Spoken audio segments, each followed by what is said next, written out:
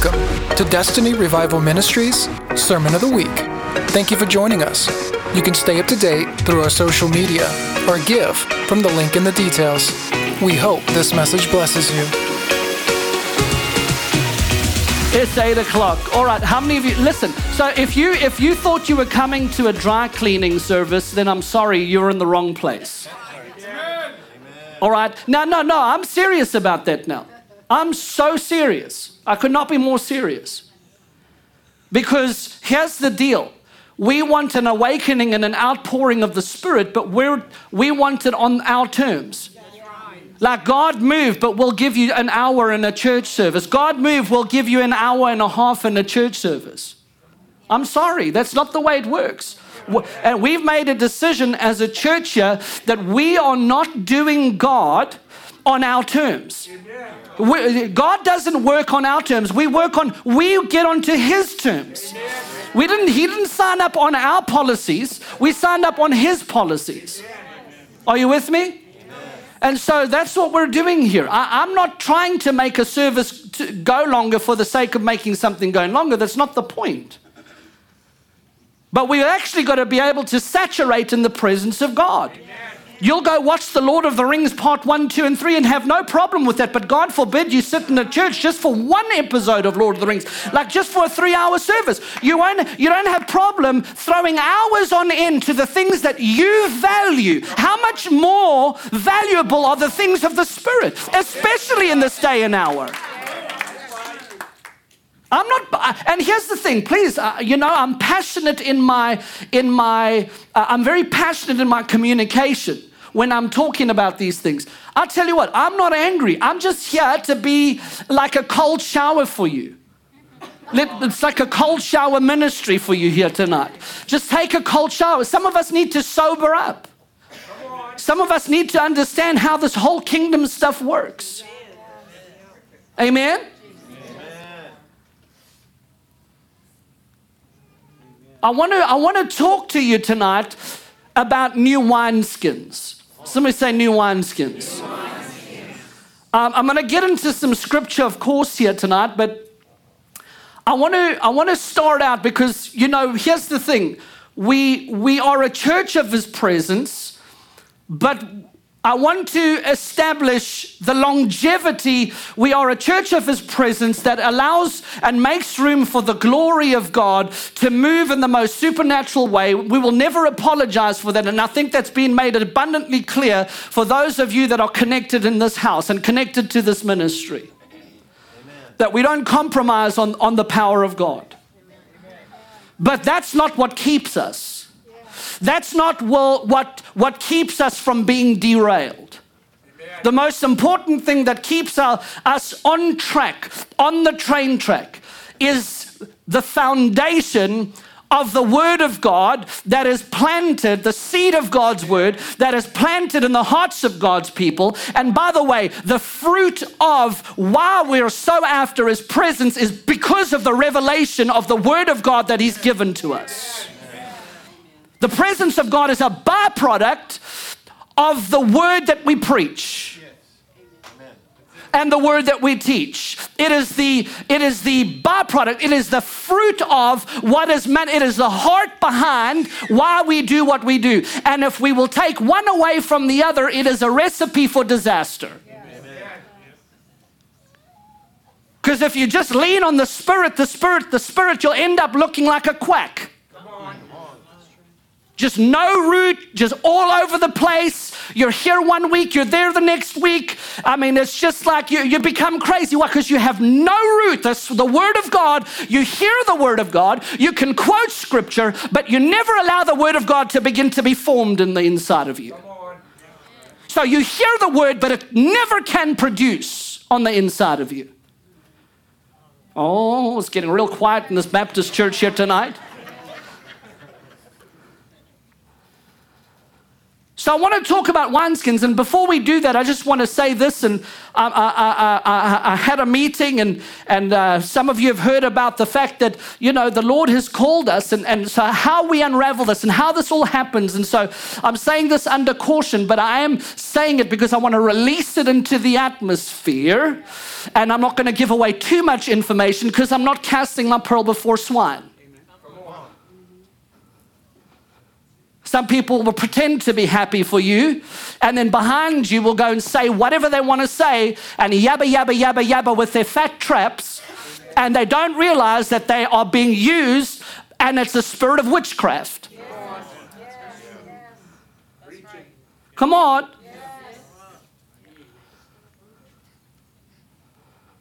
We don't have anything to do with that spirit around here. Some of you, anyway, I'm not going to get into this, a whole nother topic. But anyway, so I had a wonderful conversation with somebody for a television network today. And we're negotiating, and we're going to be getting some documents soon. And we're going to be put onto television here for the local area. We didn't run after it, it came to us. And I'm sitting there with this young lady today having this discussion, and she begins to erupt, and she says, man, we've just done the series. She just said, my sister and I have just been reading The Believer's Authority. And I'm like, glory to God. Yes. And she's like now wanting to come visit us. Yes. Come on. So we're excited. What God orders, He pays for. Come on, where He leads, He feeds. Where He guides, He provides. Come on. We didn't come here, like you heard in that video, trying to do things in the strength of man. I'm telling you right now, there are too many ministries right now that are trying to build in the arm of the flesh without depending on the Holy Spirit to do the building. Jesus said, I will build my church, and the gates of hell will not prevail against it. So either He builds it or we're building it, and we don't want to be a part of building it. We only are to be vessels and allow Him to build His church. Which I'm segueing into what I need to get into. I'm just warming up right now.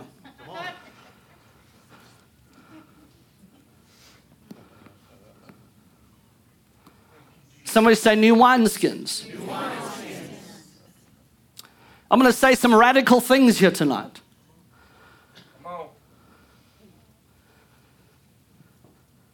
I'm going to say some things just to start out, to say, I have been in a lot of places, in a lot of circles that most of us in this room have sat under.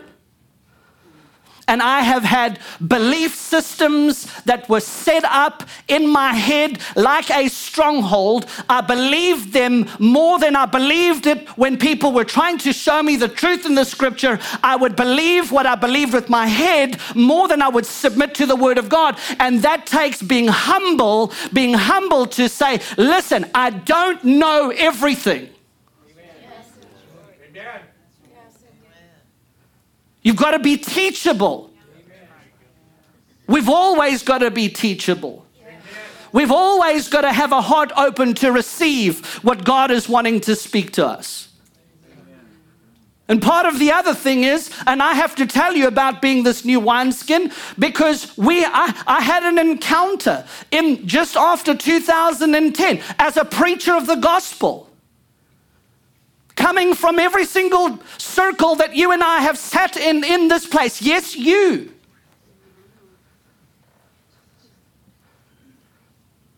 It's no wonder I received a prophetic word from Apostle Jane Hammond, who actually said, the Lord said, I've called you to be a master's key, the master's key, but a master key, a key that will unlock many doors. And it's so amazing that the Lord has caused us, when we had our traveling ministry, to go into places and other circles that we were associated with said, how did you get into this place? And God said He's made us a master's key. So we're able to get in with the wisdom of God and come in and appeal to God's people with revelation and understanding on how to do it. God opened up those doors for us. But I'll never forget it in that early period between 2010 and 2012 when I had that encounter with God. And I'm telling you right now, what I will say is it was an encounter with the gospel. Amen. I was a preacher. I was preaching behind pulpits where thousands of people are in attendance that I still get to preach behind. I just haven't done it since COVID.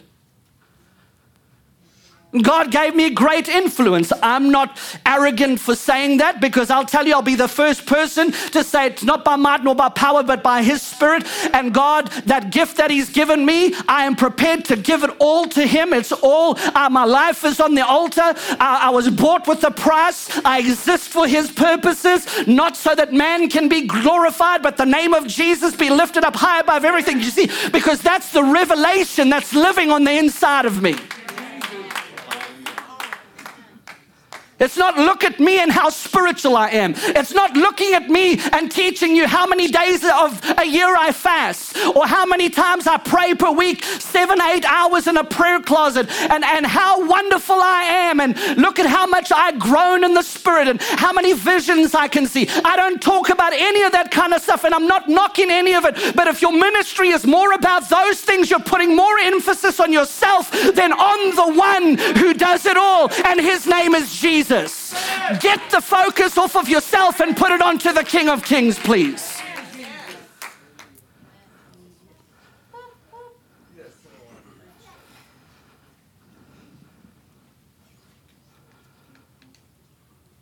The gospel is it will confront you.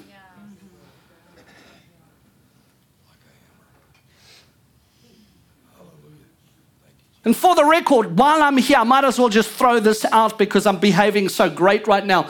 I'm going to just go ahead and say that you can fast till you run around, and you can fast so much you can dance around the shower to get wet.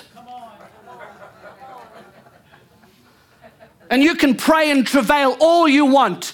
You are not going to get more anointed for it. You are. Let me just go ahead and break this to you right now. You are as anointed as you have ever been right now as you are. And religion has got you duped, running on the treadmill of performance, trying to get something that He's already given to you.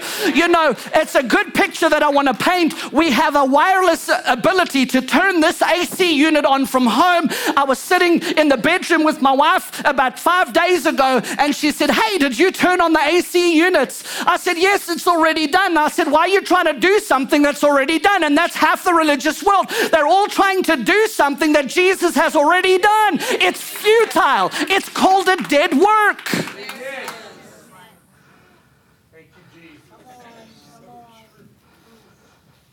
Christianity in reverse. The cart is before the horse. And that's what I'm talking about. You're becoming that new wineskin. I encountered the gospel that stripped me of me.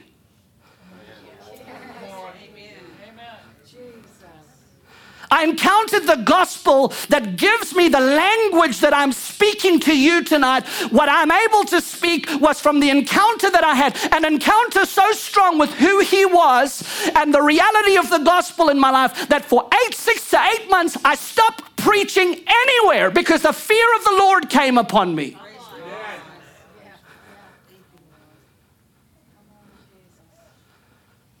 But how could you do that? You were preaching to all these multitudes. You were preaching to this one. You were preaching to the thousands of people. How? Why? Why would you do that? Because the fear of the Lord that came upon me was in that I had to renew my mind, and just like a brand new operating system in a laptop computer, I had to relearn my language because the fear of the Lord was so strong on me that I did not want to get up behind the pulpit and preach a message that would put people into more religious bondage.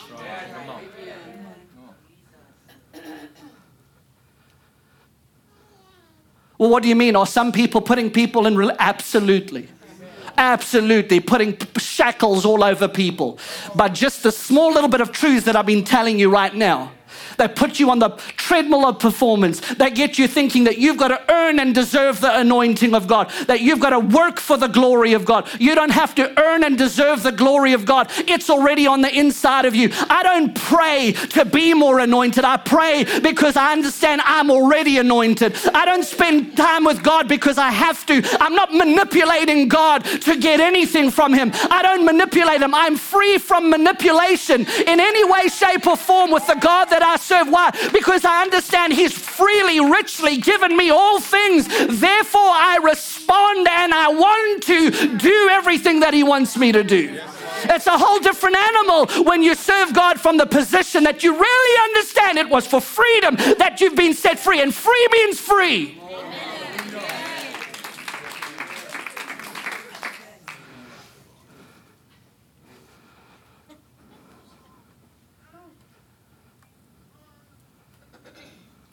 Don't say amen, because some of you go back to dog's vomit every week, listening to stuff that is tainted, that's got leaven in the lump, and you sit under it. Oh, it got real quiet right now.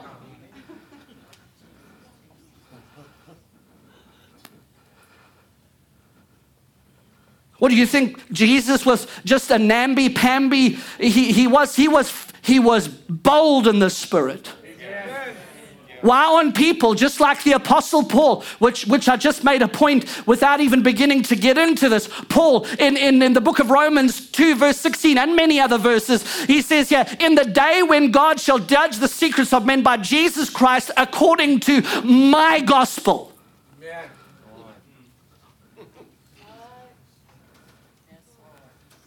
Paul on numerous occasions says, my gospel. The problem and guys, just listen to what I'm saying here. The issue is it's just like this.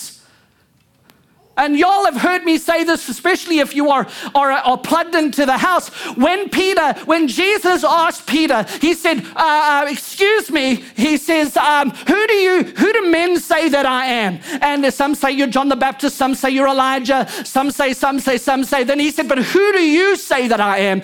You have relationship with me. And out of the overflow of that relationship, who do you say that I am? And Peter got up and said, you are the Christ, the Son of the living God.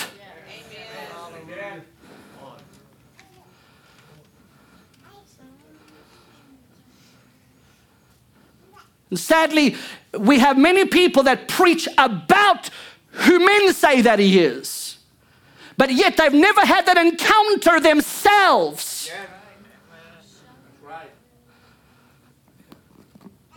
Come on now. What did you think you were going to come to hear tonight?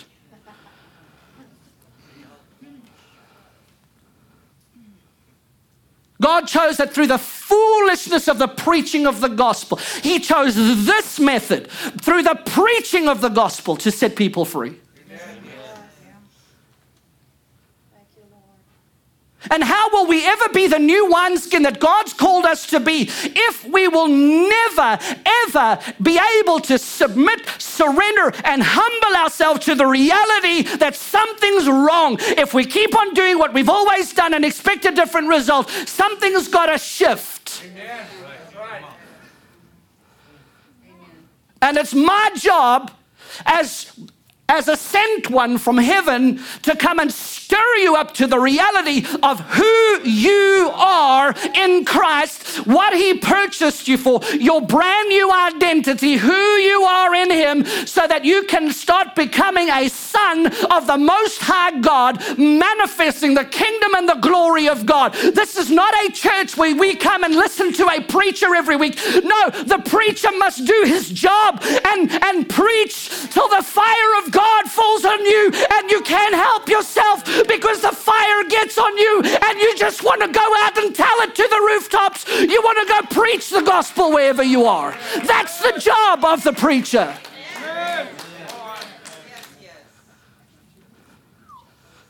The job of the preacher is not to make you feel good and try and increase his membership. This is not an institution. This is a kingdom. This is not a business. This is a family.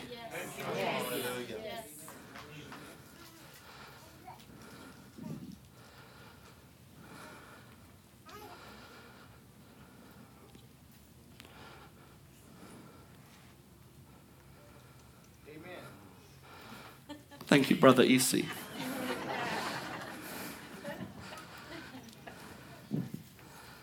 Come on. I know you look like you're in more thought than what you do right now. Praise God, fortunately, the lights are on and you're all home.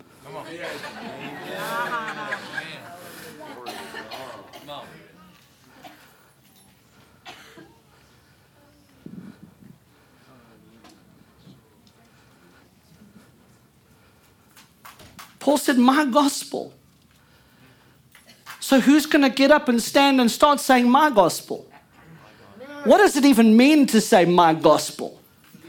Do you think it's an arrogance? That was Paul arrogant?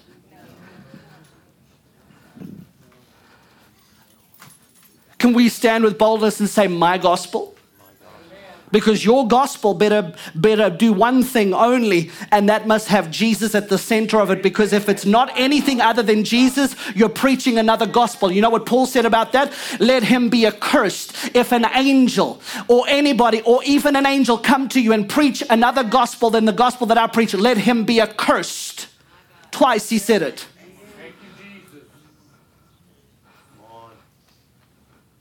So if you're peddling religion and you're peddling leaven, you know, I say this, I had an encounter that took me out. It was so real to me. I have a hard time sometimes just seeing people, because this is not theology of getting a fat head. This is a Holy Spirit come, breathe the revelation. So give me the eyes to see. Put eye salve on my eyes. Let me see.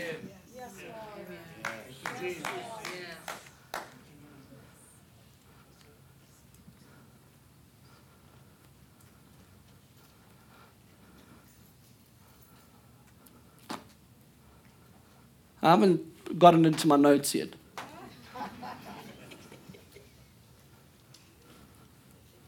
Come on. I'm not trying to rattle your cage here tonight.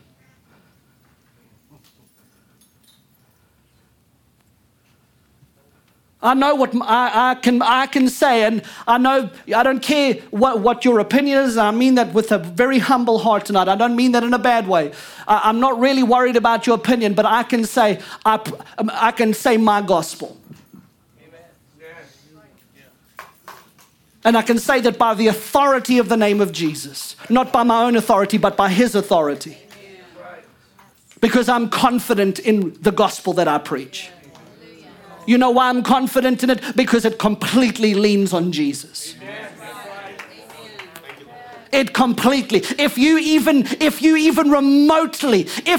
have a little bit of hesitation and you cannot even say 100% yes to that, you are preaching something else. Let me tell you that right now. I'll tell you that if you even remotely think that you're preaching something else, or if you remotely question your confidence in what you're preaching, you've got a little bit of leaven in what you're preaching.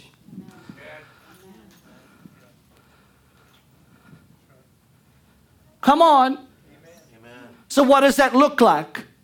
Number one, we've got to understand the purpose of Jesus. What was the purpose of Jesus? Of course, the purpose of Jesus, number one, in becoming that new wineskin that I'm talking about. We'll get into the wineskin story. The purpose of Jesus was to undo the works of the first Adam so that we could be restored to the Father. We've been given the ministry of reconciliation. Come on, that God was not imputing the world's trespasses against them. He said, and you have also received the ministry of reconciliation, to do the same thing, that God was in Christ reconciling the world to himself. Amen.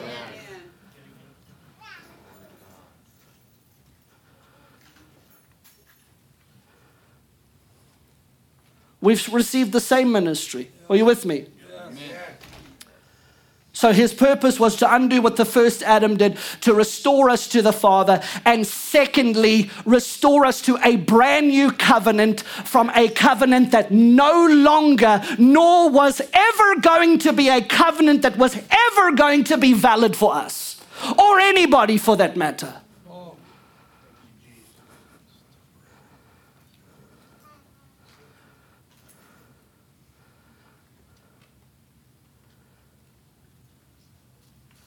God covenanted with Israel Come on. He covenanted with Israel, and that was a covenant cut between him and Israel. Come on, what was the weakness of that covenant? I'm asking you, what was the weakness of that covenant? Who was the weakness of that covenant? The children of Israel were. Why? Because it wasn't that, it was that they could never live up to the fullness of what the law demanded of them. Are you with me? They could never fulfill what the law was demanding of them. In fact, let me go ahead and say this. I usually like to say this. The law was never given to produce righteousness in anybody. The law was never given to produce righteousness. Impossible. It could never do that. The law was only given for one reason, to make them understand that they could never mount up or become perfectly righteous. That's why they needed to sacrifice animals in the first place, because they would never be able to walk in perfection according to the standard of God. They would never ever be able to do it. And the purpose of the law was to point us to a Messiah. The purpose of the law was to tell the children of Israel, you need a Savior. That's it.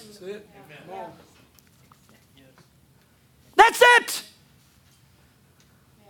I didn't say it. Galatians says, the tutor, now that the tutor has brought you, the tutor served to bring you to Christ, but now that Christ has come, but changes the other sentence.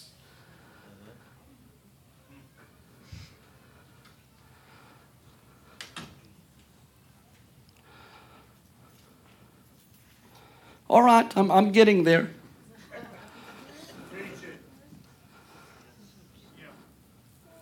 Sometimes you just got to wait. The 120 waited for 50 days. They started out with 500 eyewitnesses and they only ended up with 120. Maybe we just need to clear out the room a little bit.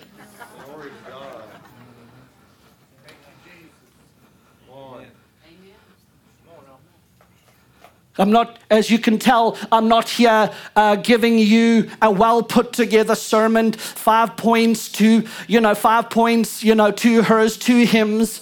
Come on, we receive an offering. God bless you. Thank you for coming. I hope you feel great tonight. We're not doing that. We're speaking out of the overflow of the one that we have relationship and the one who we have relationship with. And just like I said, I think it was probably in the last 2 Sundays, I said, what the Bible, this Bible that you read, it wasn't from them putting the early church, the apostles, were not putting together well-versed sermons so that they could preach to the audiences. They came and they spoke a message from the heart, which is now the Bible. The living word that you and I get to read came from the overflow from men who were formed in him. It was an overflow. Amen. And we've lost that. We've lost that part. Is now we've got to, if we are in tune and we begin to know the nature and character of God, and he begins to be formed in us, and all of this truth that we see that they possess, it's not supposed to be verses that we get into our heads. It's a description of who he is so that we can know who he is to us, so that we can operate in that same realm. That's right.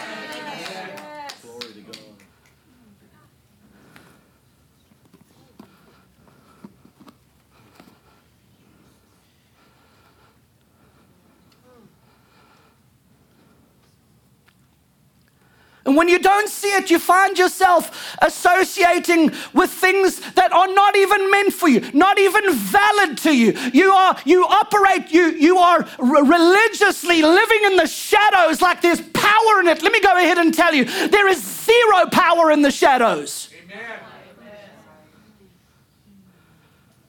The shadows exist to point you to Jesus.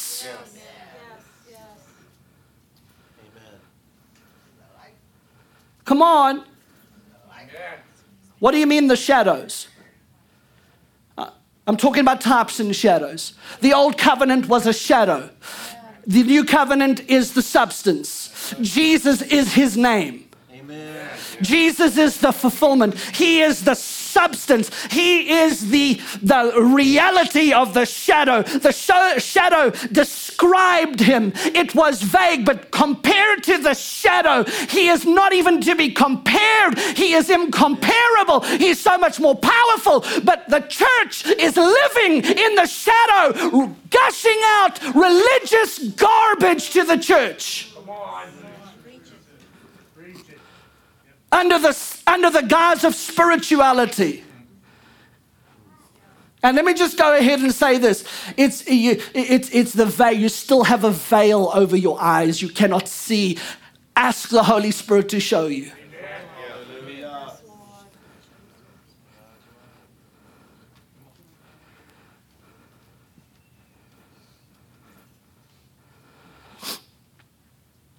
The answer to America is not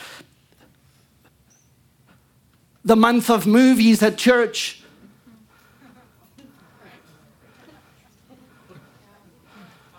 Dinner and movies for a whole month. What are we doing? It's entertainment. And I'm not knocking. Listen, I'm not being the judge, but there's zero power. What are we doing?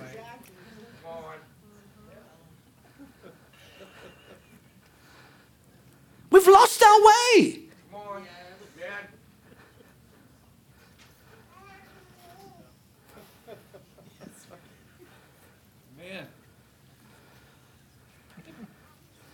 I mean, you might go to the door and be greeted by Chewbacca, Darth Vader, a few of the Sith Lords, some Jedi at the church. No, and then, the Millennium Falcon is being put up inside there. And what's that got to do with the glory of God? I'm sorry. I mean, this is not entertainment. We're attracting, come on, what are we doing? Let me ask you, going to church with the Millennium Falcon and meeting Chewbacca on a Sunday, let me ask you, how is that going to change your life? And what is that going to do to get you free? And what is that going to do to get you set free from whatever you're dealing with? It's not. Amen.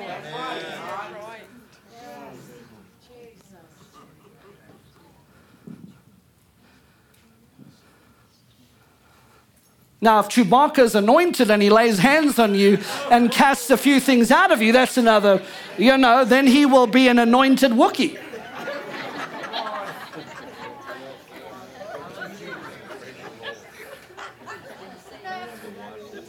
That's all I'm saying. I mean, if you're gonna do that, then be anointed. Be an anointed Jedi.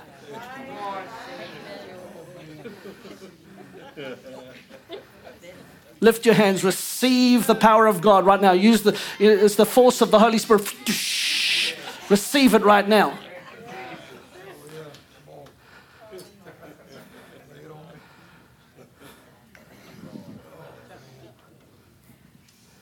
Come on. That's why we've got to be a new wineskin. I hate to break it to you. We've just like barely sort of come out of whatever the globe has witnessed on a global scale from whatever the whole world went through. We're just on the tail end of it. And let me tell you right now, they're already trying to shut it down again. And I'm telling you right now, movies at the church with popcorn is not going to be the way forward. I'm just going to tell you right now, because when things start, when the heat gets turned up in the kitchen, let me tell you right now, you can announce movies at church all you want to, but people are not going to be running for movies and popcorn in a time of crisis. We need to have the power of God.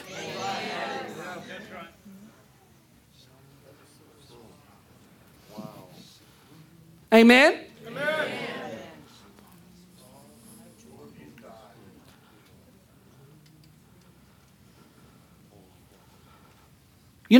Sometimes we feel like it's too simple. The gospel's not difficult. It's actually very, very simple. We just stray away because we like the glitter and all that shines and all that glitters. We like to follow after that because it just sounds so spiritual. Because I went to the seventh realm of the third heaven on the third rung of the fourth ladder, and behold, I was in the 19th realm, and God spoke to me, and he was not only God, Michael, and every angel possible came to, no, you're not important enough.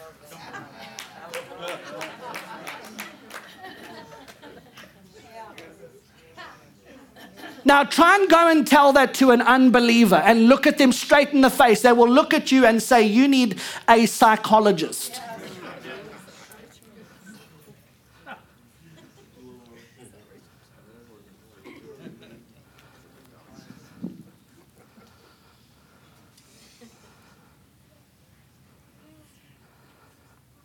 I'm not being mean, but we come up with all of this stuff because we're missing the point, because we can't stick to it. Surely it can't be this simple. Oh, it is. It's so simple. We overcomplicate the gospel. The gospel of the Lord Jesus is that he wants all men to be reconciled. He wants to heal. He wants to set free. He wants to deliver. He wants to heal. He wants to deliver. He wants to save. He wants to set free. He wants to heal. He wants to save. He wants to deliver. He wants to set free. That's it. What do we need to do next week? We need to go and administer healing, salvation, healing, deliverance, salvation. That's the gospel. Until he comes, that's the gospel. It's simple. We get into all of this extracurricular stuff that most of it is not even scriptural.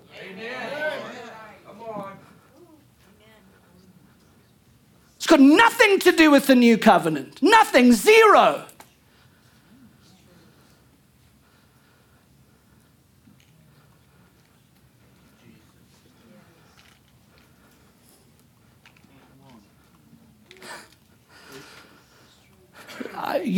This is, by the way, this is not the way you should be preaching to see Jesus build a church. All right, let me take that back. In the natural, if you want to build a church yourself, this is not the way you preach to try and build church. Come on, this is not the way to try and increase your membership.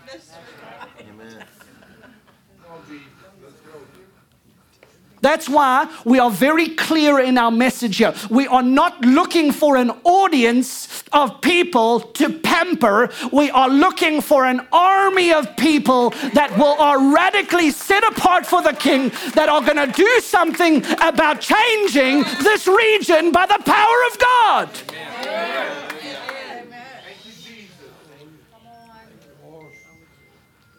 So those who end up staying here know what they're signing up for. We're very clear. We're not hiding behind the quilts and the curtains and suddenly, this is who we are. Got you. Come on, y'all know that. But we do this way. That's fine because we're filtering. We're trying to get rid of the ones that come in with an agenda, that have something that they want to do, and you're not going to get away with it. You know why? Because when we came here, we would have rather gone to Hawaii if we had a choice, but Jesus sent us here, and we love him for doing that. We love the culture here. Thank God for y'all Cajun and Creole and everybody. We fell in love with this place. Are you with me? But if I had my way, I would have gone in the beautiful waves of Hawaii, surfing, having a church next to the beach. It would be wonderful. Jesus never did that. I had to die to myself, leave Florida to come to, not that we're complaining. There's zero complaint. We're happy to be here. Thank God he sent us here. I'm just saying that if it was our choice, we would have gone down there. But now that I'm here, I would stay. But the point of the matter is that we died to ourselves to be here. We don't have an agenda. We've died to ourselves for his purpose. So when you walk through the door with an agenda, you ain't getting one. We don't have the luxury of having one, and neither will you ever.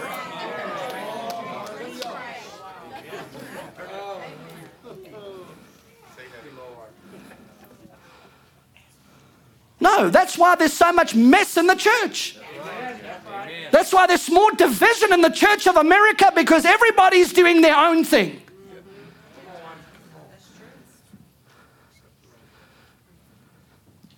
Because nobody's wanting to die and come to the table so that God's purpose can be made manifest for a region.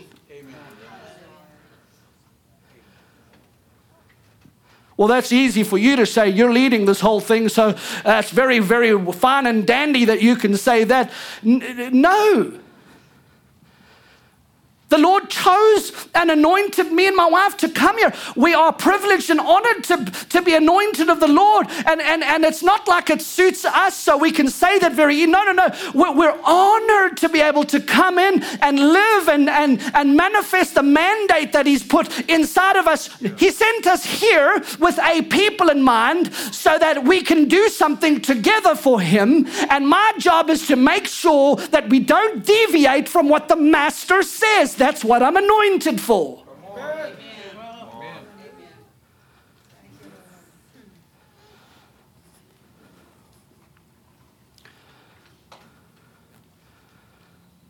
I'm not here to try and mimic and copy what everybody else is doing. In fact, let me tell you this. Find out what everybody is doing and do the opposite. It's probably God.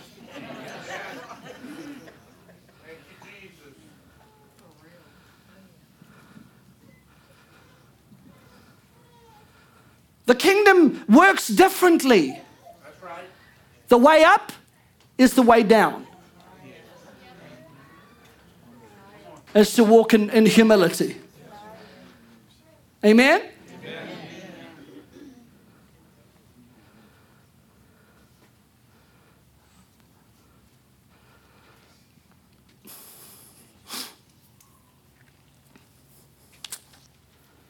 These are Holy Ghost services.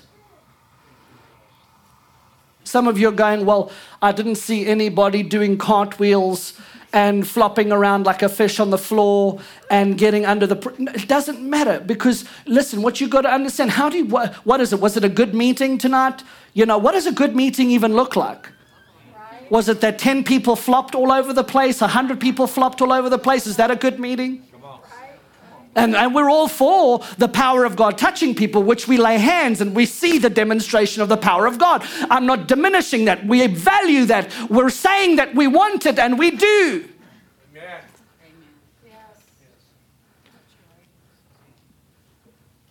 How do you measure a meeting? Is when 6 months later, 7 months later, a year later, somebody in that meeting was sitting under the Word of God and something was breaking off of them that completely transformed the direction of their lives, and the Word of the Lord by the Spirit of God came and did a work on the inside of you. How do you even measure that? You measure because you might be sitting in here and God might be depositing some supernatural things on the inside of you. God is changing. He's washing. Come on, you are receiving a brain washed tonight. You are being brainwashed by the Word of God and by the truth of the gospel.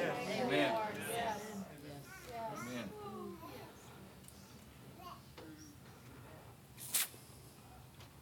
Come on.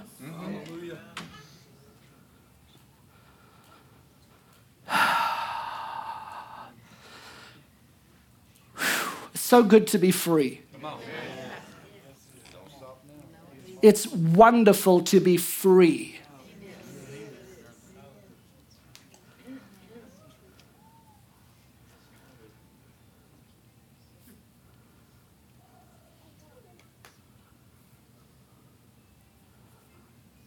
Please don't stay silent for this long. It's going to be very awkward. I don't know what to do.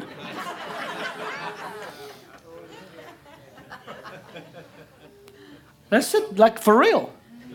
Like, just silence, and then we don't know what to do with silence because we've been so entertained.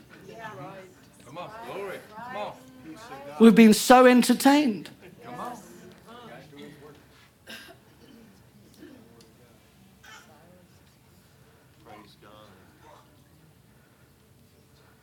Come on. Hallelujah.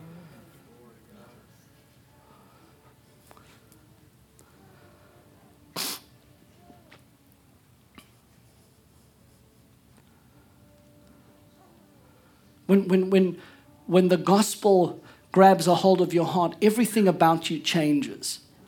Your language changes. You begin to identify with what you no longer need to identify with anymore. The shadows become more, you begin to see those shadows so clearly.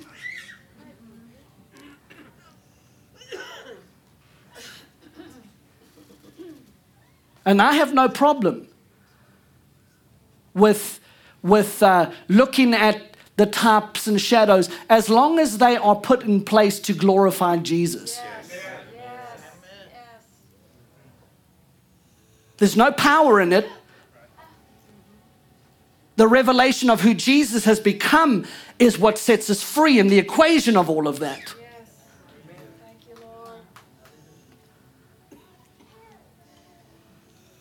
Lord. And because of what Jesus did for us, we are all, somebody say all. Somebody say all. Engrafted into the vine. Say, I am engrafted into the vine. Say, I am a child of God with as much privilege as anybody else. Say, I am a son of God. I am a daughter of the Most High God. And all things were richly provided to me as they were to my brother and sister. So we don't have some dual covenant.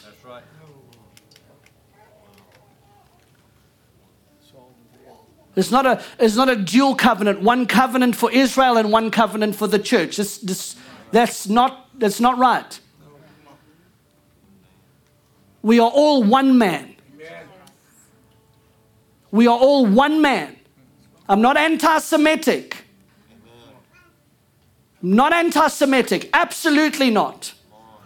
God chose to send his son, and he was born in Israel. He's an Israelite. Are you with me? I get all of that. There's no diminishing any of that stuff. But an Israelite does not have any more favor with God than you who are now in Christ. They have, and let me just say that they need salvation just as much as a Gentile needs salvation.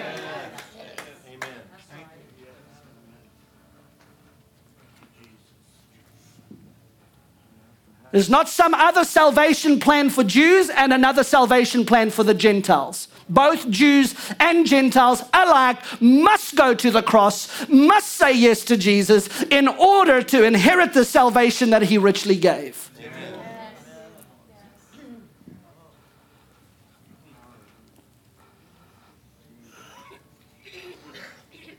Come on. You have as much favor as anybody else.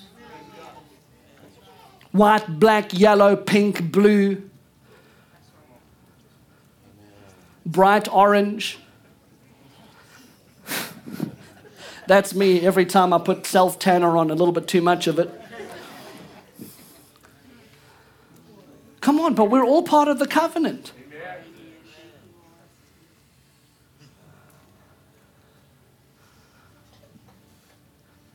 It's not another covenant. There's only one covenant. The one covenant served his purpose. Jesus came and set us free from all of that.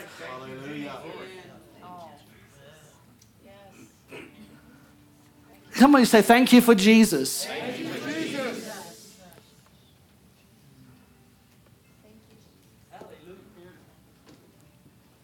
By the way, I'm looking here just to see if I'm not missing anything here, to see if I should go to it or not. Let me go ahead and do this really quickly. John chapter 2, verse 1. I want to read it here for you quickly as I sort of start my process of landing the plane. Somebody said, oh, good, finally.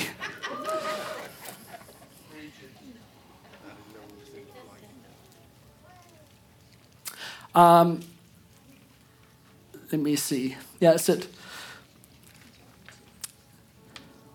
Jesus saves the best for last. Somebody say that Jesus saves the best for last. There's a type and shadow right here. The miracle at Cana. On the third day, there was a wedding in Cana of Galilee, and the mother of Jesus was there, and both Jesus and his disciples were invited to the wedding when the wine ran out. And the mother of Jesus said to him, they have no wine. And Jesus said to her, woman, what does this have to do with us? my hour has not yet come. The Passion Translation says, my hour of unveiling my power has not yet come.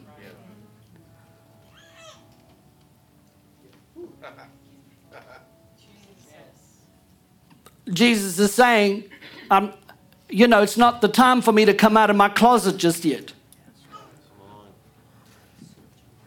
And I'm here to tell you prophetically, even as God is raising up an army of 300, which, by the way, Saturday morning, I'm going to be zeroing in right on, I'm going to be talking about Gideon and the army of 300 on Saturday morning. That's what I'm dealing with. Tonight, I'm just laying down a foundation of who we are and why we do what we do. My hour has not yet come. And prophetically speaking, I'm just going to go ahead and say, so obviously the fact that he said, my hour has not yet come, there was an hour for him to come. Are you with me? If there was an hour where he wasn't supposed to be there, manifest the power, there was an hour that he would manifest the power. In other words, and by this point, Jesus has already got disciples surrounding him, and yet they've never seen one miracle, nothing supernatural.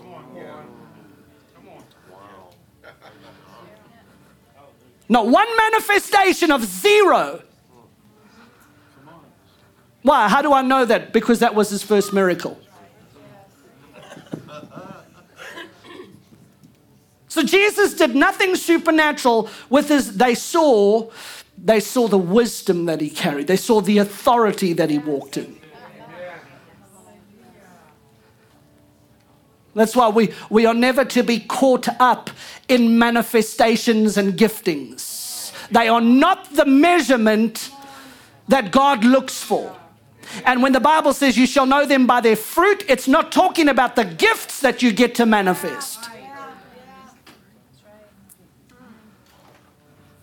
Zero to do with any of that. Jesus was being Jesus without producing a single manifestation or miracle. He had followers, he had everybody around him, and yet his hour had not yet come. In other words, he was never under the pressure to perform. And he wasn't going to perform. Why? Because he never did anything that he didn't see his Father first do. He never operated anywhere outside of what the Father. And guess how many people in the church will we do what we want whenever we want to?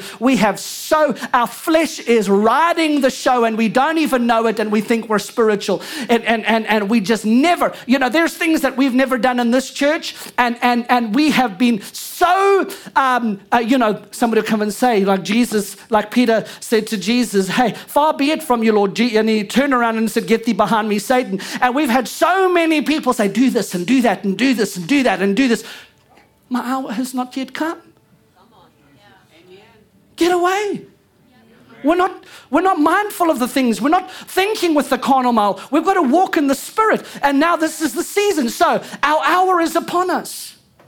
Oh, this is what I'm telling you. Everything up until now we're walking in the hour where we're going to see those things beginning to be made manifest. Now, in the army of 300, that's now. We're in the season. Our hour has come upon us. Hallelujah. Thank you, Jesus.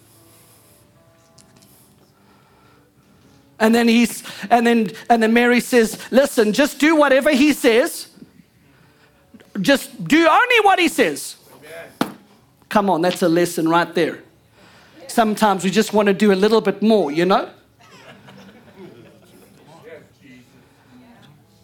Mary's instruction, just do whatever he tells you to do that.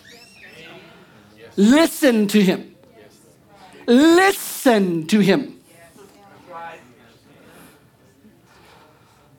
Saul, God asked him to do some things and he did a little bit extra because he wanted to help God, because God needs help. And the kingdom was taken away from him.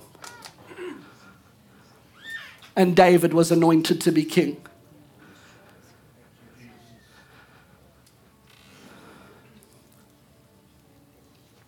All right. My hour has not yet come. So Jesus is speaking here in the scripture. Just follow with me here. Whatever he says to you, do it. Very clear. Now there were 6 stone water pots set there for the Jewish custom of purification, containing 20 or 30 gallons. My hour has not yet come.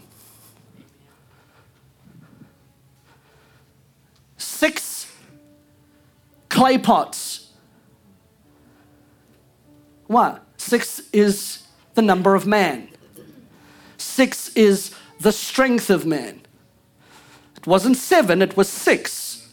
There needed to be one more, which was perfection and completion. His time had not yet come yet for the 7th vessel to be there. Are you with me? His time had not. That's why there were 6, because his time hadn't. In other words, he was still, come on. The Bible says in the book of Galatians, he came under the law.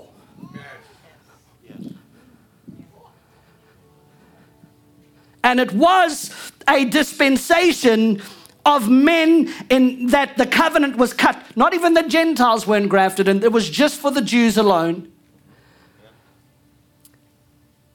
And the pots carried water, so they were blessed according to their own obedience in the strength of man, because the law was do good, get good. If I, he will.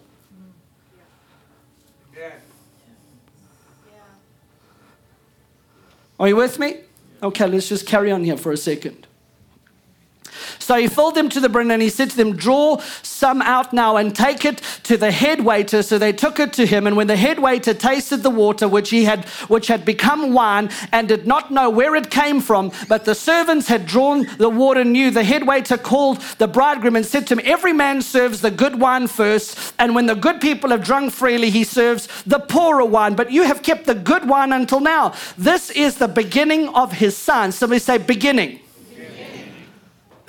Of his signs that Jesus did in Cana of Galilee, and manifested his glory, and his disciples believed in him.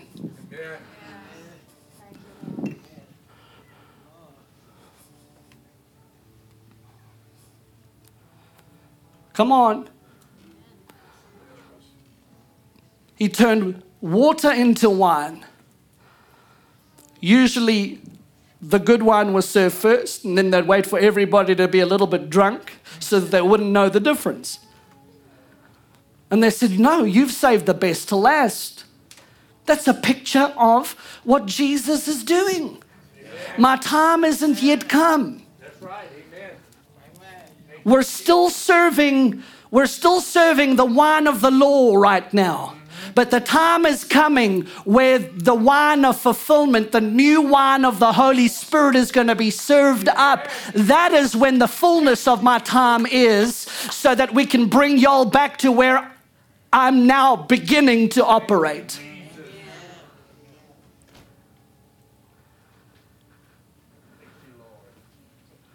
So you can't be an old wineskin and put new wine into it, because it will tear the wineskin up. It has no more capacity to be stretched any longer. You've got to put new wine into a new wineskin. New wine for a new breed. Why does the new wine burst the old? Because the old cannot contain the new. It bursts it because it is far more powerful than the old. What Jesus did is far greater than the old. And let me just go ahead and say this, just to kind of to tell you this about the new wineskin and the miracle of Jesus. Jesus' first miracle. Jesus' first miracle, he turns water into wine, resulting in celebration. All right? Jesus had to prophetically paint a picture of something when he did that. Jesus' first miracle, he produces wine, which ends up in celebration. He's doing something here. Why? Because the man Mauvis that represented the other covenant, his first miracle is he turned water into blood, which resulted in death.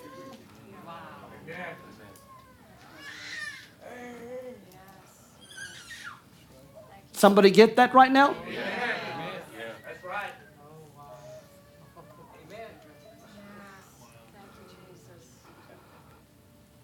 Moses' first miracle, he turns water into blood. Jesus' first miracle, he turns water into wine, which produces celebration and life. Do you think Jesus is painting a picture when he says, my time has not yet come? He's trying to say, the way of Moses is coming to an end.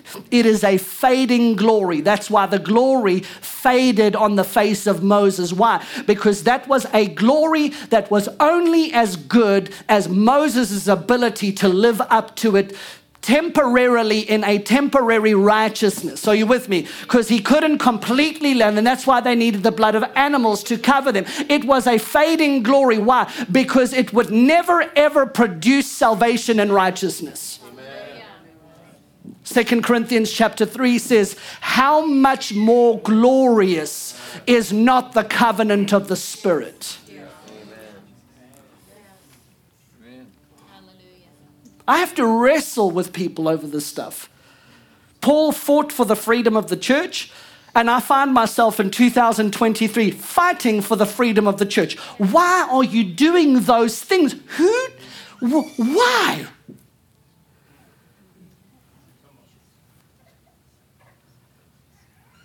And most of it I have to keep to myself.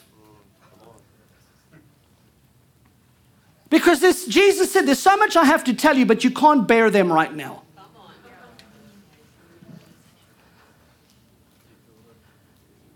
Paul said, I travail that Christ might be formed in you. Hallelujah. The word travail is something that he carried, a weighty burden on him. In other words, there was an inner holy frustration. A holy frustration on the inside of him. He travailed. Why? Because he just wanted them to have one thing. If only they can see the real new creation man that I have made them. If only I travail that Christ be formed in you, that your mind, that your will, the soul, the mind, the will of the emotions can begin to identify with what he has made you and created you in the Spirit. You see, your soul has not been made the new creation. Your spirit has, and your soul is lining up with the reality of that's taken place. Paul said, I travail that you can see what he's made you. That was his burden for the church. And I call that the apostolic burden. I'm not walking and running around like I'm an apostle. I just said this earlier. I know that there are apostolic attributes on my life that are markers for the apostolic, as God is bringing me more and more into the fruit of that. I don't care about the title. Get out of this business of calling yourself apostle title, prophet this, evangelist so-and-so, prophet this, grand chief apostle. Stop it. First lady, first man, first president. The only title that you need to have is to be called a child of God. Your identity is not found in your title. Your identity is found in being called a son of God.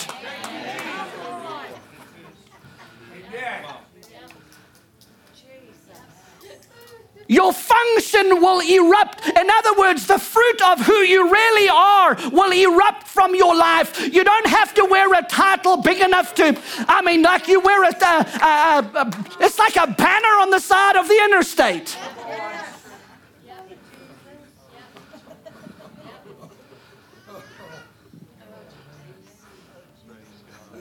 No, I promise you, if you opened up a business right now and you made cards with titles on it, you put a few LED lights, because technology, we're now there.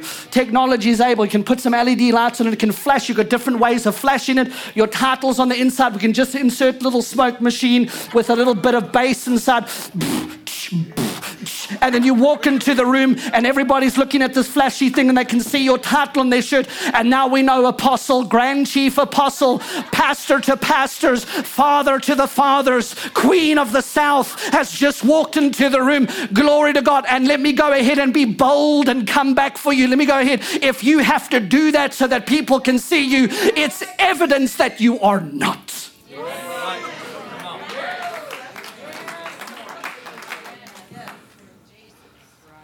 And we're all for honor in this house. But honor is easy to operate in when you don't have all of that riffraff. We don't demand honor, we receive honor. Not because we can't pull it out of you. I can coerce you. And by the way, I don't want you to have to honor me and learn how to behave around me because you were told. No.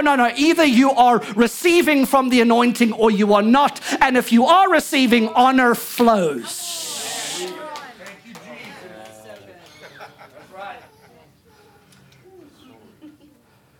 So that's the kind of army that we're building here. That's the kind of new wineskin that we're building here.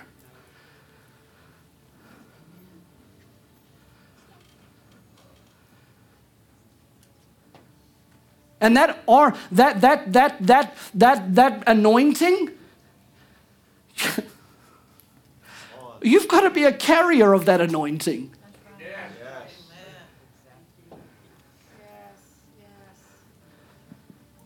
You've got to that anointing's got to be on your life. Otherwise, you're going to have to depend on all kinds of gifts out there to build your ministry. We don't build our ministry on guest speakers here. We don't bring out the big names so that we can build a church. I've got access to just about anybody you can think of. I've never used that access. Why? Because my hour has not yet come. It's not the timing for that.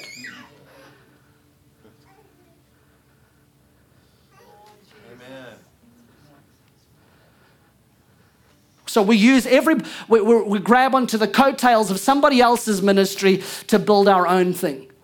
It doesn't work like that. Rather, just say it's their ministry and let them receive all the tithes and the offerings. Don't steal from their anointing. Oh, whoa. Somebody, did you just say that? Rather, just sit down, let them appoint you as a leader, let them pay you a salary, but don't go taking other people's tithes and offerings. When you're not carrying it, you're building something off of somebody else's anointing. I'm sorry.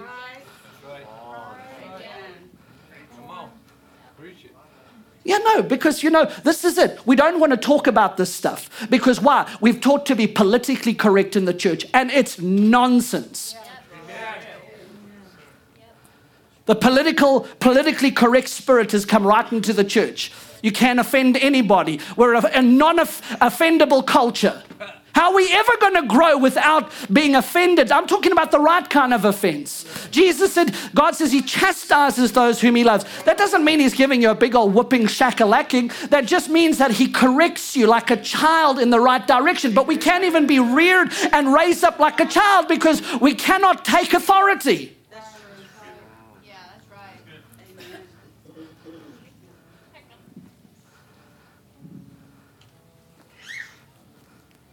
Amen?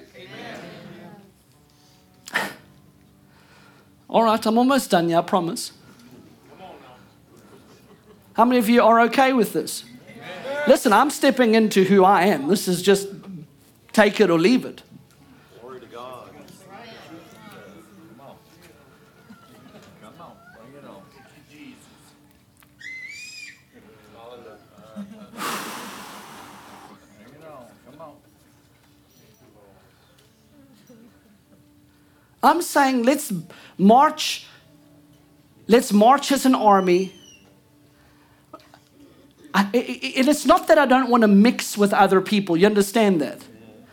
I don't mind mixing with people. I'll sit at the table, but you're never going to tone me down. Come on. Glory to God. You're not going to shut my mouth up. Because here's where my bold, I'm bold like that because if there's something number one, I hate religion. I hate religion because of how much bondage it puts people into. So I will not shut my mouth. So because I know you preach a certain thing that I don't believe in that's keeping people in shackles. I'm not going to meetings where we come together. Let's come kumbaya, sing, hold hands together as leaders for the region. Hallelujah, unity, unity, unity. It's false unity. It's not real. Wake up, church. It's all people coming together. It's like it is the mafia. That's what it is. It's mafia. It's mafia in the church. It's the godfathers of the city, holding and controlling everything. You sit in those meetings. You stay in your corner. I'll stay in mine. Don't mess with me. Hallelujah. Glory to God.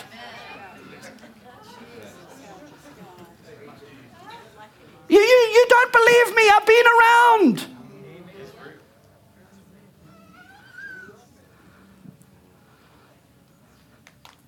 I'm not interested in the mafia. I'm interested in the purpose of God. And I don't care if I lose people for it. I mean it with all of my heart. Listen, I believe in what I'm preaching with every fiber of my being. And I know that if we will stay the course, we are literally becoming a movement that is shaking the city for the power of God. And if you look at the room right now, let me go ahead and tell you about the power of a seed. The seed is able to reproduce. It might not look like a whole lot right now, but oh, by the Spirit, when I look into the future, oh, hallelujah, I see an army, a multitude that is going to be birthed, the fruit of men and women of God that are going to be birthed in the fire of God, that are going to shake this nation for His glory, that are not going to be politically correct, that are going to say it how it is for the sake of people being free.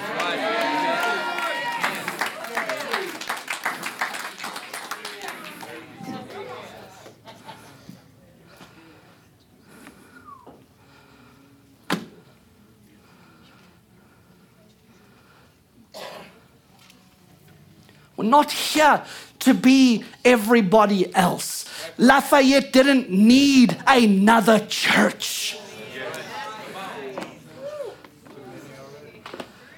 Opelousas, Morgan City, come on, New Iberia, all these areas, Eunice, all of these places, Alexandria, they didn't need another. We don't need another. America does not need another church. It needs an army.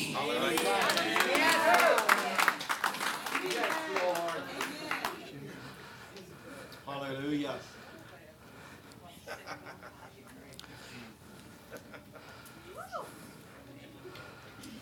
That's what the end time move of God looks like.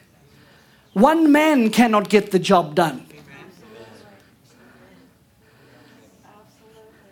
But it'll take men and women who will uncompromisingly preach the fire into people to help them get off their blessed assurance so that they become releasers and carriers of the kingdom. And that means Jesus' ministry is being fulfilled because He said in the book of Romans that He would be the firstborn among many brethren, that we would be conformed into the image of His Son, predestined to be conformed. Before the foundation of the world, He chose you, He anointed you. You've just got to catch a wake up to what's really on the inside of you. But as we become the firstborn, that's the saints of God becoming the hands and feet, that you become so fired up by the truth of the gospel that it brings you back to your first love. Come on, this is what it's all about. That it takes you back to your first love with Him. It puts a fire, just like you remember the fire that you have when you first served Him. And it gets you to go right back on fire for Him, uncompromisingly. That is what is going to shake the city.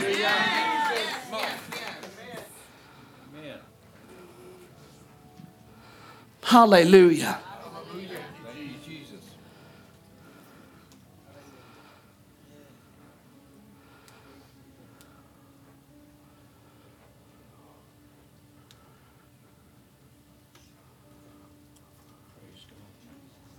Come on. I don't know about you, but I'm super stirred up right now. Come on, bring it on.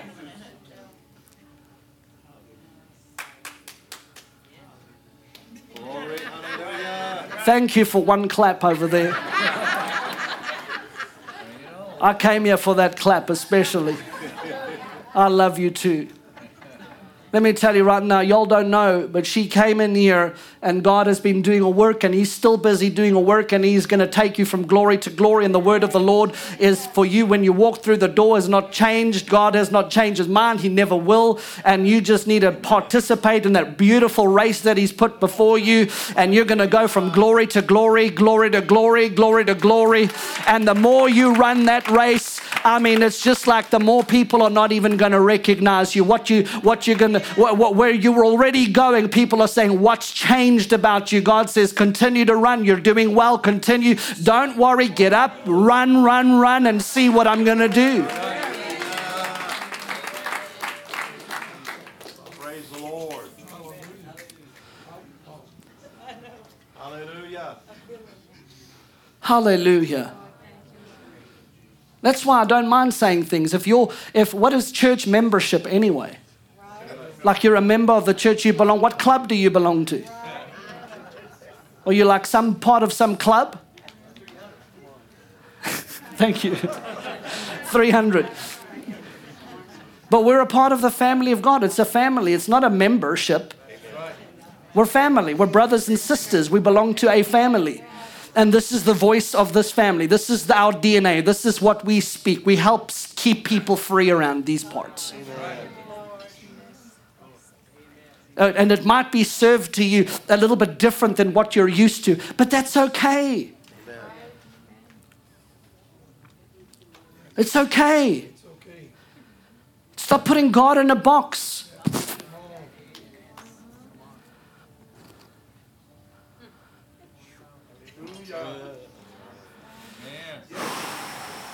Hallelujah.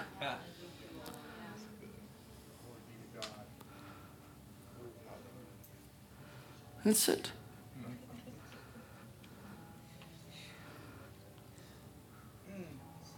And when we do the television thing, guess what? We're not going to like button ourselves up all nicely and start getting, hey man, we're going to be professional now. Hallelujah, amen. Today I'm reading from the New American Standard Bible. Open up your Bibles, amen.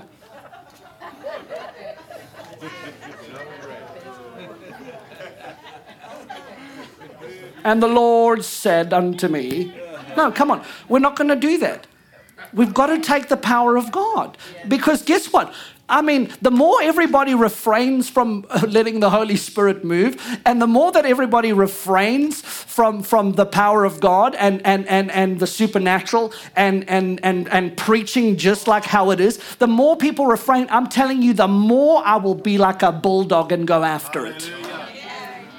Because it's like a bunch of politicians that don't listen to anybody.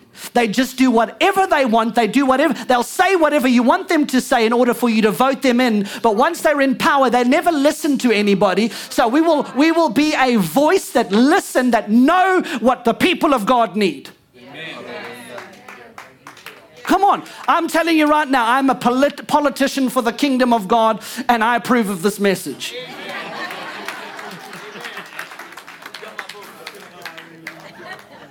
That's what we're going to do.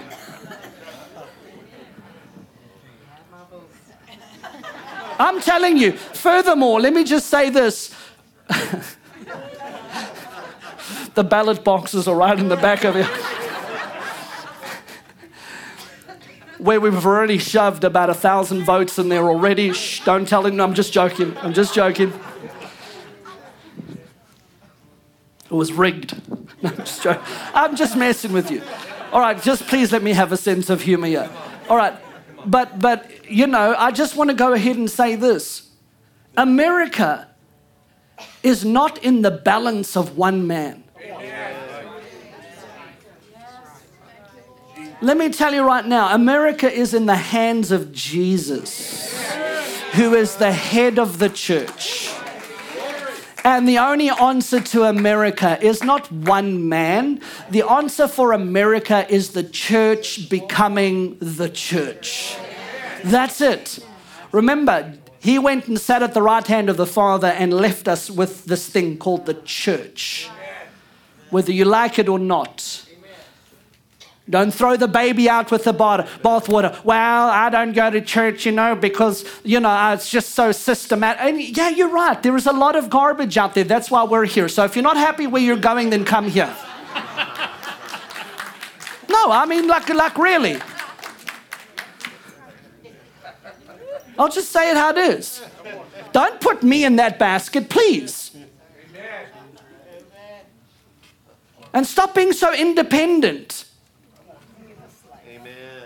Get submitted somewhere. Don't stop being, you're beautiful. You are so beautiful. But have you ever noticed a tree that keeps on moving and jumping like a jack in the box everywhere? If you look at a tree and you keep on planting it and putting it in a little bit of soil, it's a beautiful tree, but it's called a bonsai.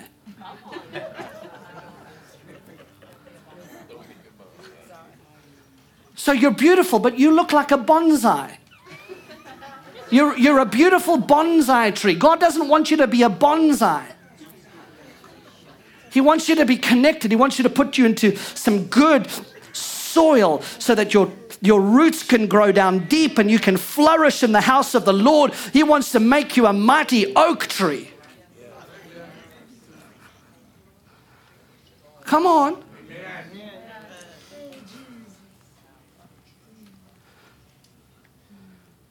So, we'll go kick some devil butt together. Come on, we'll go kick and that's the beautiful part. You know, the reason why we're building this way, and sorry, I'm just going to finish with this, I promise. The reason we're building church this way, Lord have mercy, help me, Jesus. Come on, bring it on. The reason we're building this way is because we need the people that are radical. We're filtering out the people that are not radical, and we're keeping the ones that are radical. Radical for Jesus.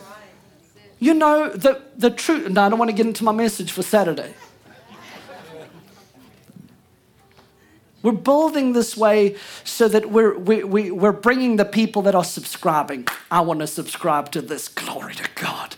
I love what I'm hearing. I know, yes.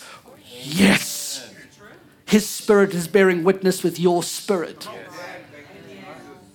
And this is part I wanted to say. Can we move on in maturity, please?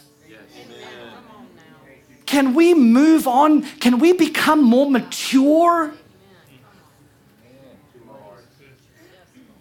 What am I talking about? Well, I don't have to go to church because Jesus, we are the church. No, stop being a hippie.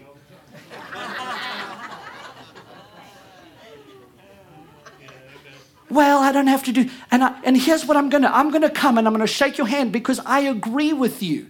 You don't have to do that. You don't have to do any of those things. Why? Because God doesn't love you more or less because of them. But at which point are you going to flip the script and stop making it about what you can get away with? When are you going to turn that around and respond with maturity to it? Make yourself. God didn't call you as an island to yourself to be on your own. He called you to be a part of a family, to connect so that He can use you. So when are you going to flip the script and stop being immature? Because yes, you are right in the truth that you have, but you have a half a truth and you're camping there. The other half is that God has got a purpose and a responsibility that He needs your life, and it's not going to be fulfilled by you being on your own. So when are you going to say, Lord, with all this love that you've given me and I can do all of these things and you still love me, at which point is the light going to come on in your head that it's now your time to respond in maturity by the giving of your life?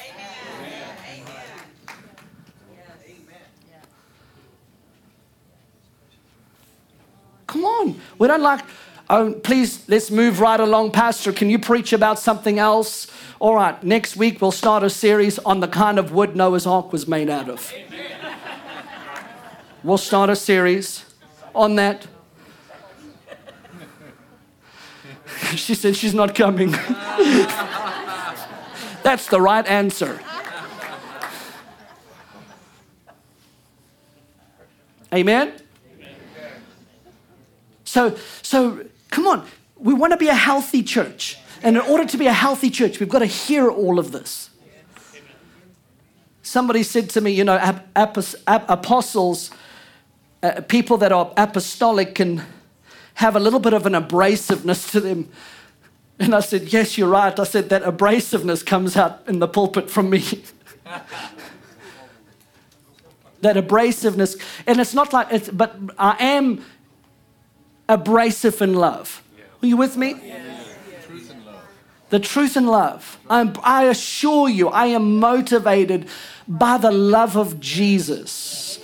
And I want to go after those religious devils behind it. I want to break the shackles of all of those things that are holding you bound. How many of you recall when you first said yes to Jesus? I know the date, 30th of June, 1996. I surrendered my life to the Lord. To the hour, I know it. He came and transformed me.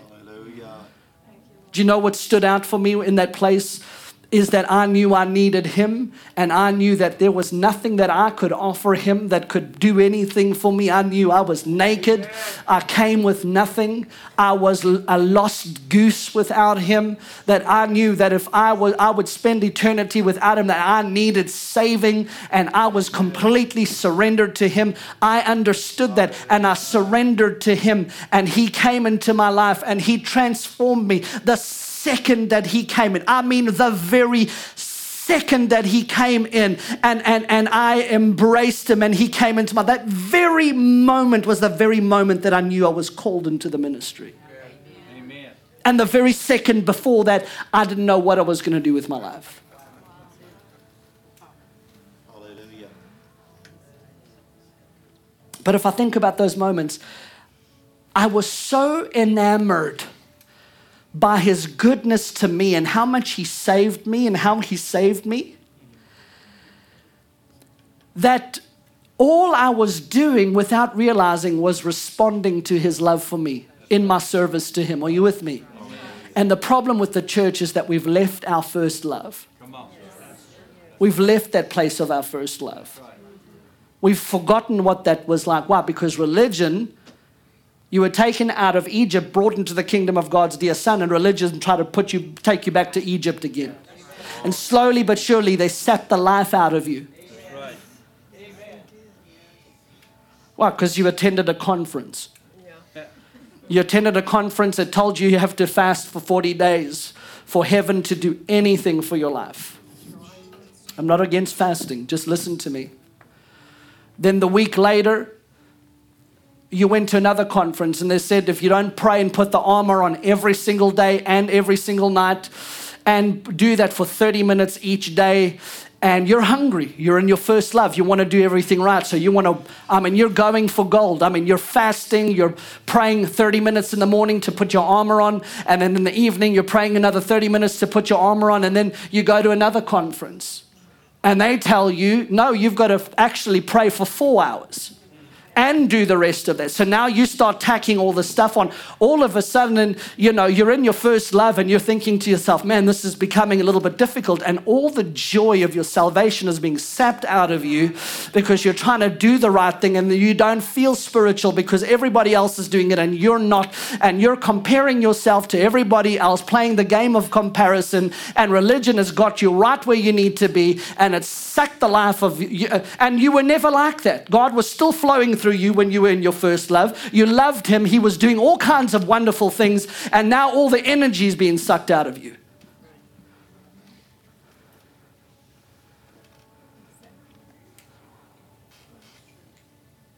My job is to take all of those burdens off of you, to point you to Jesus, to get back to your first love. To take those shackles of religion off of you.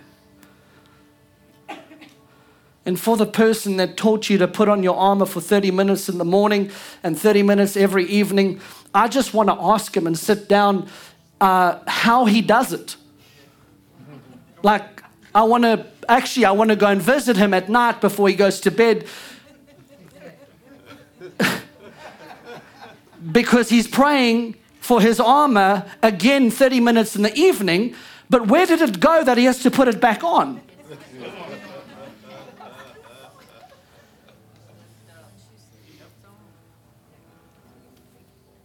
Come on.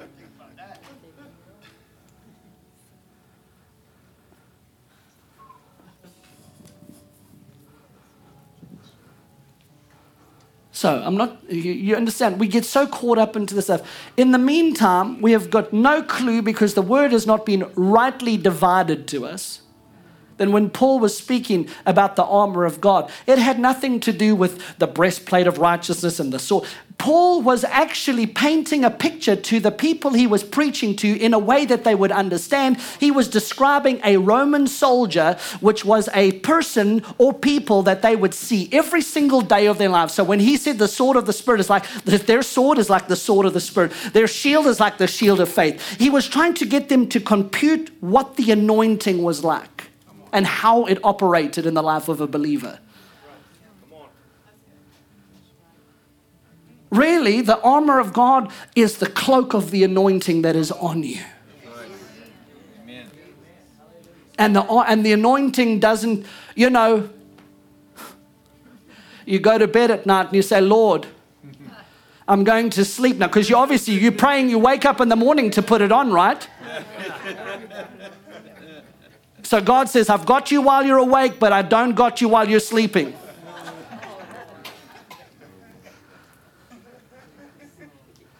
While you're sleeping, you're on your own. No, that anointing, and it's okay if it helps you in your mind to understand, just like Paul painted a picture of that Roman soldier. It's okay. I thank you, Lord, for the shield of faith. And you picture yourself with the shield of faith. Just remember, it's a description of the glory and the anointing that God has put on your life. And it never comes off. If you want to pray that over yourself, pray because you want to stir up your faith to connect with what's already there. Amen? Hallelujah. Well, and that's all she said, folks. Hallelujah. Well, what we're going to do tonight is we're going to receive an offering. Oh, you guys do that too here? I'm never coming back to this place. Yeah, we're going to receive an offering. Let's go ahead if we can. Hand the envelopes out. You can give. You don't have to give. Just sow as the Lord leads you. We don't do this with manipulation or anything like that. Just sow as the Lord leads you. We're going to be receiving offerings at all of our meetings. You've been to churches out there. We receive love offerings. Amen. We're going to be receiving offerings all weekend. So pace yourself. If you are giving, maybe you want to give one offering for these 6 meetings. Nobody's judging you. Nobody's like looking. We don't have cameras on here watching what you're giving. Maybe you want to save your gift for Sunday. We're going to be receiving love offerings, of course. The tithing part of that goes to the church, but then all the other offerings are going to our guest speakers. Amen. If you are writing out checks, you can make them out to Destiny Revival Ministries or DRM. There's the offering basket to my right, your left. If you want to just keep your envelope on you, you're going to be attending. Maybe you didn't bring anything with you. How many of you realize that, by the way, when I'm talking about the offering side of things, this is also holy. We get to connect with the word. Amen. All we're doing is like going to a restaurant and you're eating a meal. How many of you ever been to a restaurant when the waiter brought you the bill? You said, how dare you bring me a bill? What kind of restaurant is this? You paid for that, right? It's the same thing. Except nobody's here. We're not telling you what to give. We're just asking you as a response to what you're hearing, sow accordingly to that. And I'll ask him what he would have you do, and that's it. That's it. Free. You're free.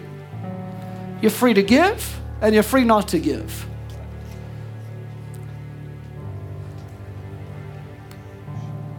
Amen. If you are ready, then you can go ahead at any point in time now. We want to dismiss you in love. Just throw the offering envelope in the offering basket. And tomorrow night, 6:30 p.m., we're starting all over again. How many of you have been blessed tonight? Come on. I want you to understand, this is the way these meetings are going. Every meeting is going to be different. All right? I know I can tell them already. Pastor Cameron's already, I know we're going to culminate on Sunday night. And I'm going to let you do whatever the Lord's told you to do. We'll do that. And then we're also going to do in tradition, not religious tradition, in tradition with when, what is it, Dr. Leon Van Rooyen. How many of you were here when Dr. Leon came? The last bit of the service, we laid hands on everything that moves. All right, so in keeping with that, once he's operated the way God wants him to operate, we're going to open up the floor and we're going to lay hands on everything that moves. So if you've got breath in your body, we'll pray for you. All right, we're going to lay hands on everybody. We might just throw some oil around. I mean, I don't know, we'll see. But it's going to be a Holy Ghost night. I mean, not that these are not. This is just different. Every night's going to be different. Tomorrow night, we're going to have a phenomenal time. 6:30, be here. Saturday, 10:30. I'm speaking on 300 specifically.